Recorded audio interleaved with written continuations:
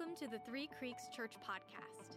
We're a church in Gahanna, Ohio that exists to help people find and follow God.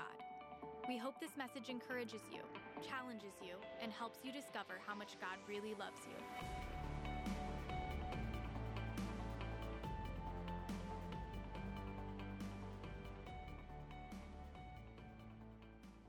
Thank you guys for being here today. Church at the Creek. I got to be a camp director for 9 years before I got to be a pastor. And so in some ways, this is like a walk down memory lane for me. I feel like I'm home. My name, like I said a second ago, is Joel. And I get to be the pastor here at Three Creeks. And I recognize that there's some little folks here with us today. And so this message is going to be a hair shorter. And by a hair, I mean about half as long as an average Sunday at Three Creeks Church. And all the moms and dads said, Amen. Hey, all the kids, if you're a kid, if you're under the age of 18 out here, can I hear you guys say, whoop, whoop? A little bit louder, whoop, whoop. I love it. That is a sign that we are a blessed church. And so I'm grateful, and I know it's going to be a little distracting, but we're gonna just power right through it. And I'm going to share something with you this morning that is very important to my life. And I hope it is important to yours. This is actually week 9 in a series. We've been talking about the fruit of the Spirit. We called it locally grown. And so for the last 8 weeks in a row, leading up to today, this is the last one, we've been talking about just 2 Bible verses. It's Galatians 5:21 and 22, and it says, "But the fruit of the Spirit produces this kind of fruit in our lives: love, joy, peace, patience, kindness, goodness, faithfulness, gentleness, and self-control." And if you grew up in church, that one's probably even committed to memory, or you know a song, a tune that you're able to sing that one. What it is it's Paul writing to these Christians, and he's saying, hey, this would be the proof that you are a Jesus follower if your life looks like this. It's important for us to understand that we don't get to be Jesus followers if we are these things, but rather these things are produced inside of us if we choose to follow Jesus. There's actually 7 words that I didn't recite right there from Galatians 5:23. Right after it says self-control as the last fruit, then it says, maybe you know it, against such things there is no law. And I asked you guys 8 weeks ago, I said, if there was a law, if it was illegal to be loving to somebody that cannot love us back, if it was illegal against the law to have joy, unusual joy in a set of bad circumstances, or if it was illegal to be patient or gentle with our kids, or a faithful friend, or have self-control, if those things were illegal, would there be enough evidence to convict us and put us in jail? Would the jury need to talk about it? Or would it just be a case closed, no question? These people are guilty.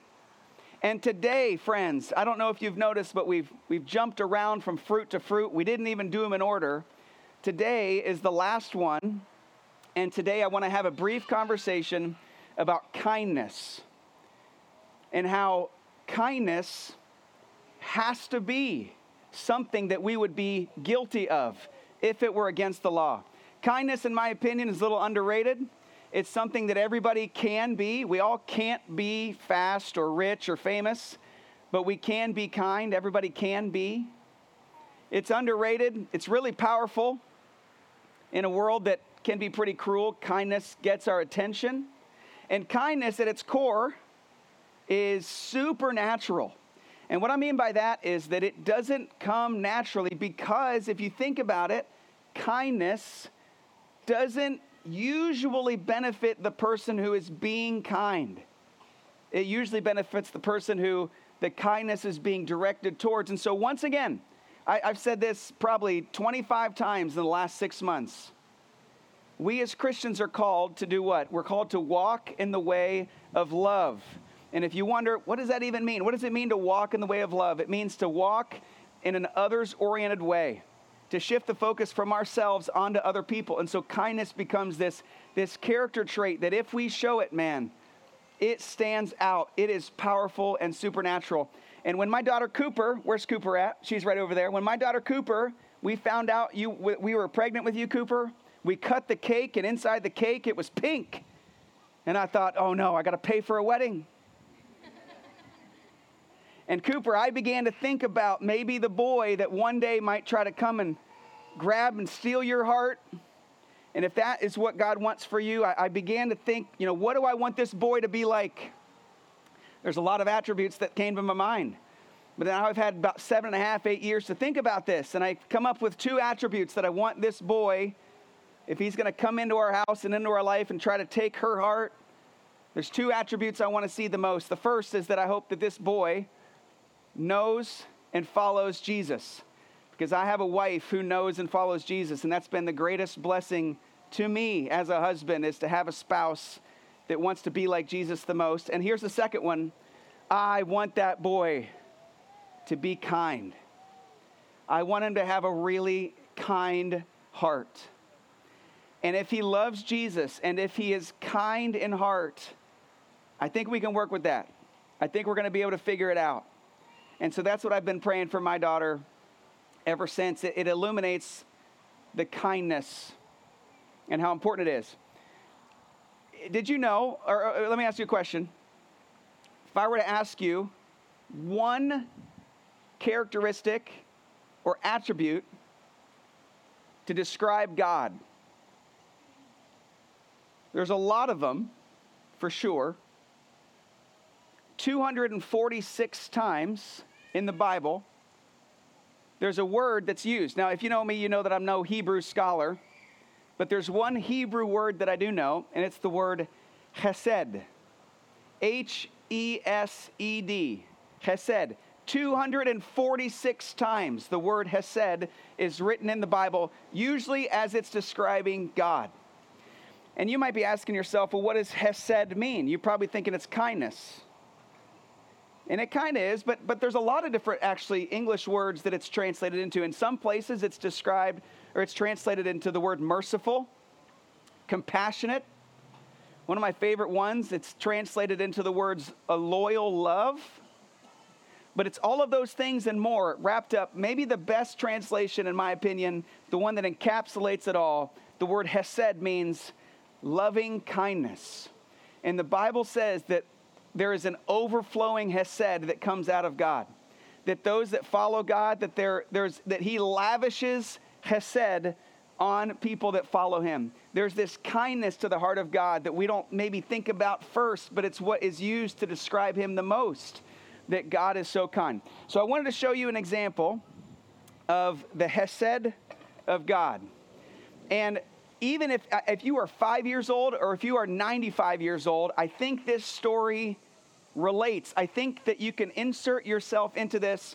And for the kids' sakes, I decided to use hula hoops to try to tell this story.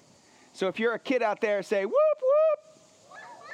Okay, kids, here's how the story goes. In the beginning, God, He is so creative. He made the world. Oh boy. He made the world, and when he made the world, he made it perfect. And he made people to be in a perfect relationship with him. Nobody made any mistakes. Nobody got mad at each other. Nobody said anything mean about each other. And it was like that. It was like a perfect hula hoop. Nothing wrong with it. But something came into the world called sin through people, and it messed it up. And so this is actually the world that you and I are a little bit more familiar with. Because when I said the world is perfect, you thought, I've seen the news. That doesn't seem like how I would describe it. And the world now is broken. We're just going to leave that right there and hope for the best. See, it's broken, and it could function maybe, but not how it was originally intended to work. If you tried to grab this hula hoop and move your hips and get this thing going, it would not work very well. The truth is that sin is anything you do, think, or say that dishonors God. And because that made its way into the world through people, everything that we experience to some degree is broken. You can look at the news, you can look at our community, you can look at your family, or you can look inside of your own heart, and you have to acknowledge at some point, this is not how it was intended to be. There is something broken. There's something that I wish I could fix in this. I think I need to tie this thing up here for the rest of this thing to work, so hang with me.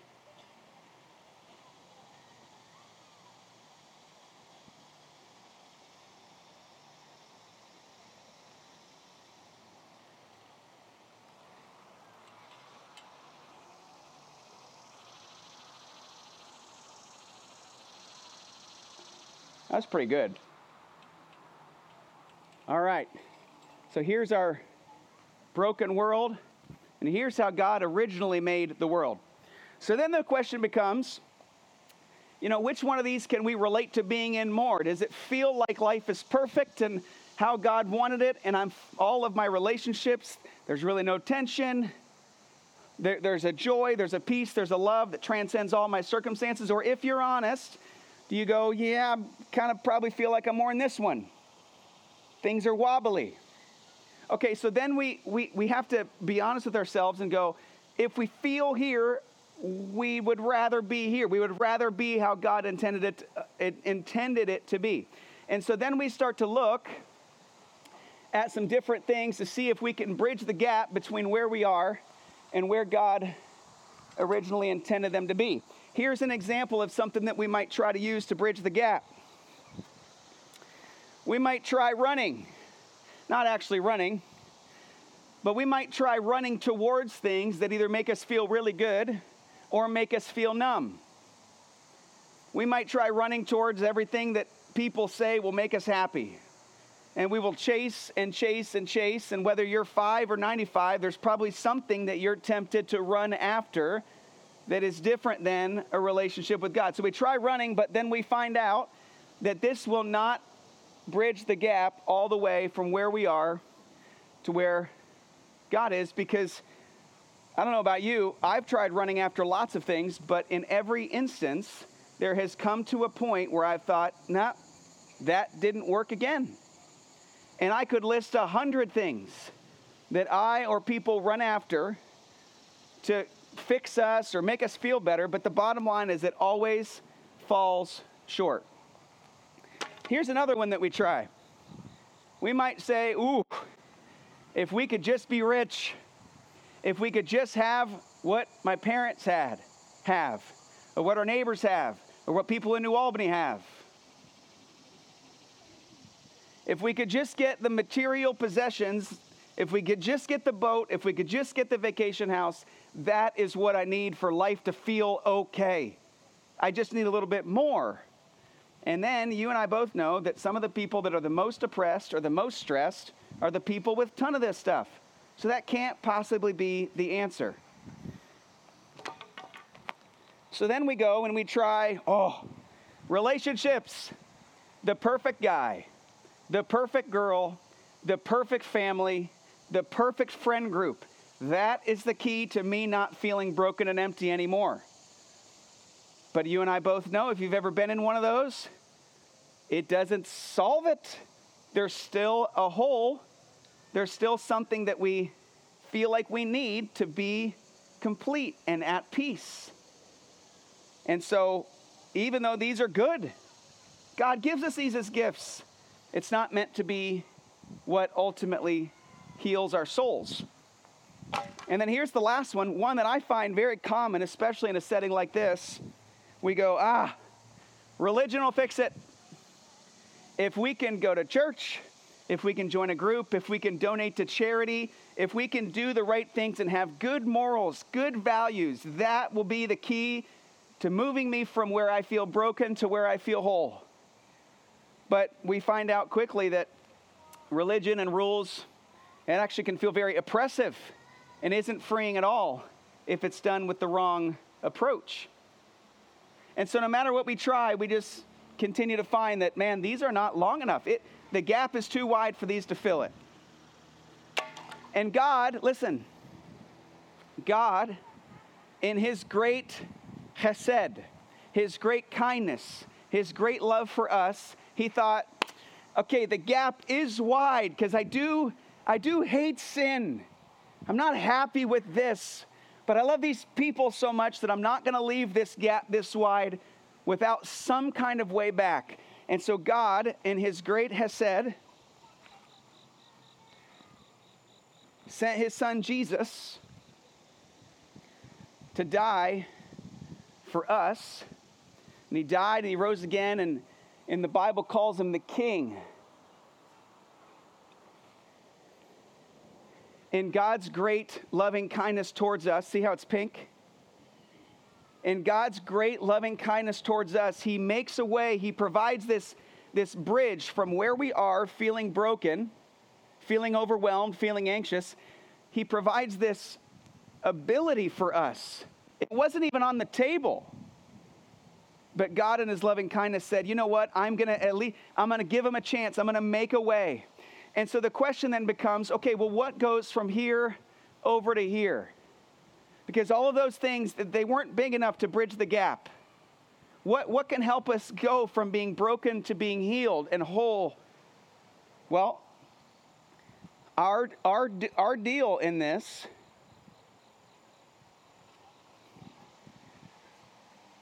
is the word repent. And it's a Christianese word for turning from sin and following Jesus. It's this humble acknowledgement that we do not have it all together, nor can we conjure up a way back to God ourselves. And if you look on that paper that was given to you earlier, the one with all the lyrics on it, I just want to read one verse from Romans chapter 2, verse 4. And it says this: do you think lightly of the riches of his kindness and tolerance and patience, not knowing that the kindness, the HESED, the loving kindness of God leads us to repentance? The bottom line is this, is that if you are not thinking that you need a Savior, well, then why would you take Jesus up on it? But if you can be honest enough to admit, you know what, I don't have this figured out, and there is an emptiness that it just cannot be cured. I was chasing and I got what I wanted. I got the raise. I have the relationship. I have even the religion. And yet there's still this emptiness or something missing. Do you take lightly the kindness of God? Do you know that it is the kindness of God that leads us to repentance, to turn from our sin and follow Jesus? So this worked pretty good in my head. I haven't tried this yet, but I think it's going to work.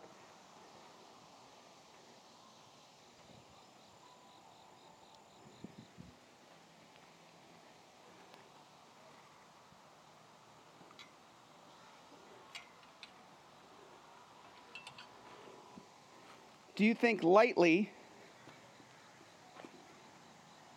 Oh boy. Of the kindness of God?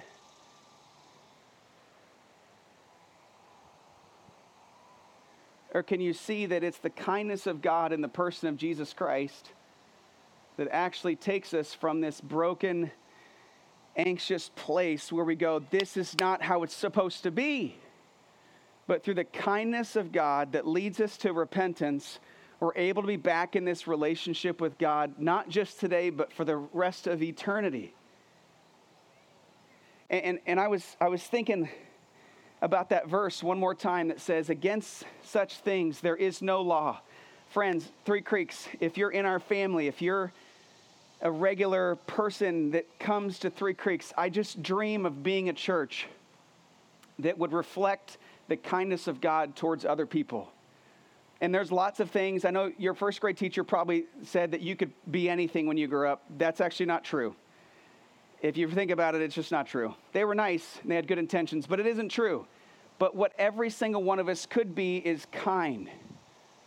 And what would it be like if Three Creeks was famous for being kind, reflecting the kindness of God.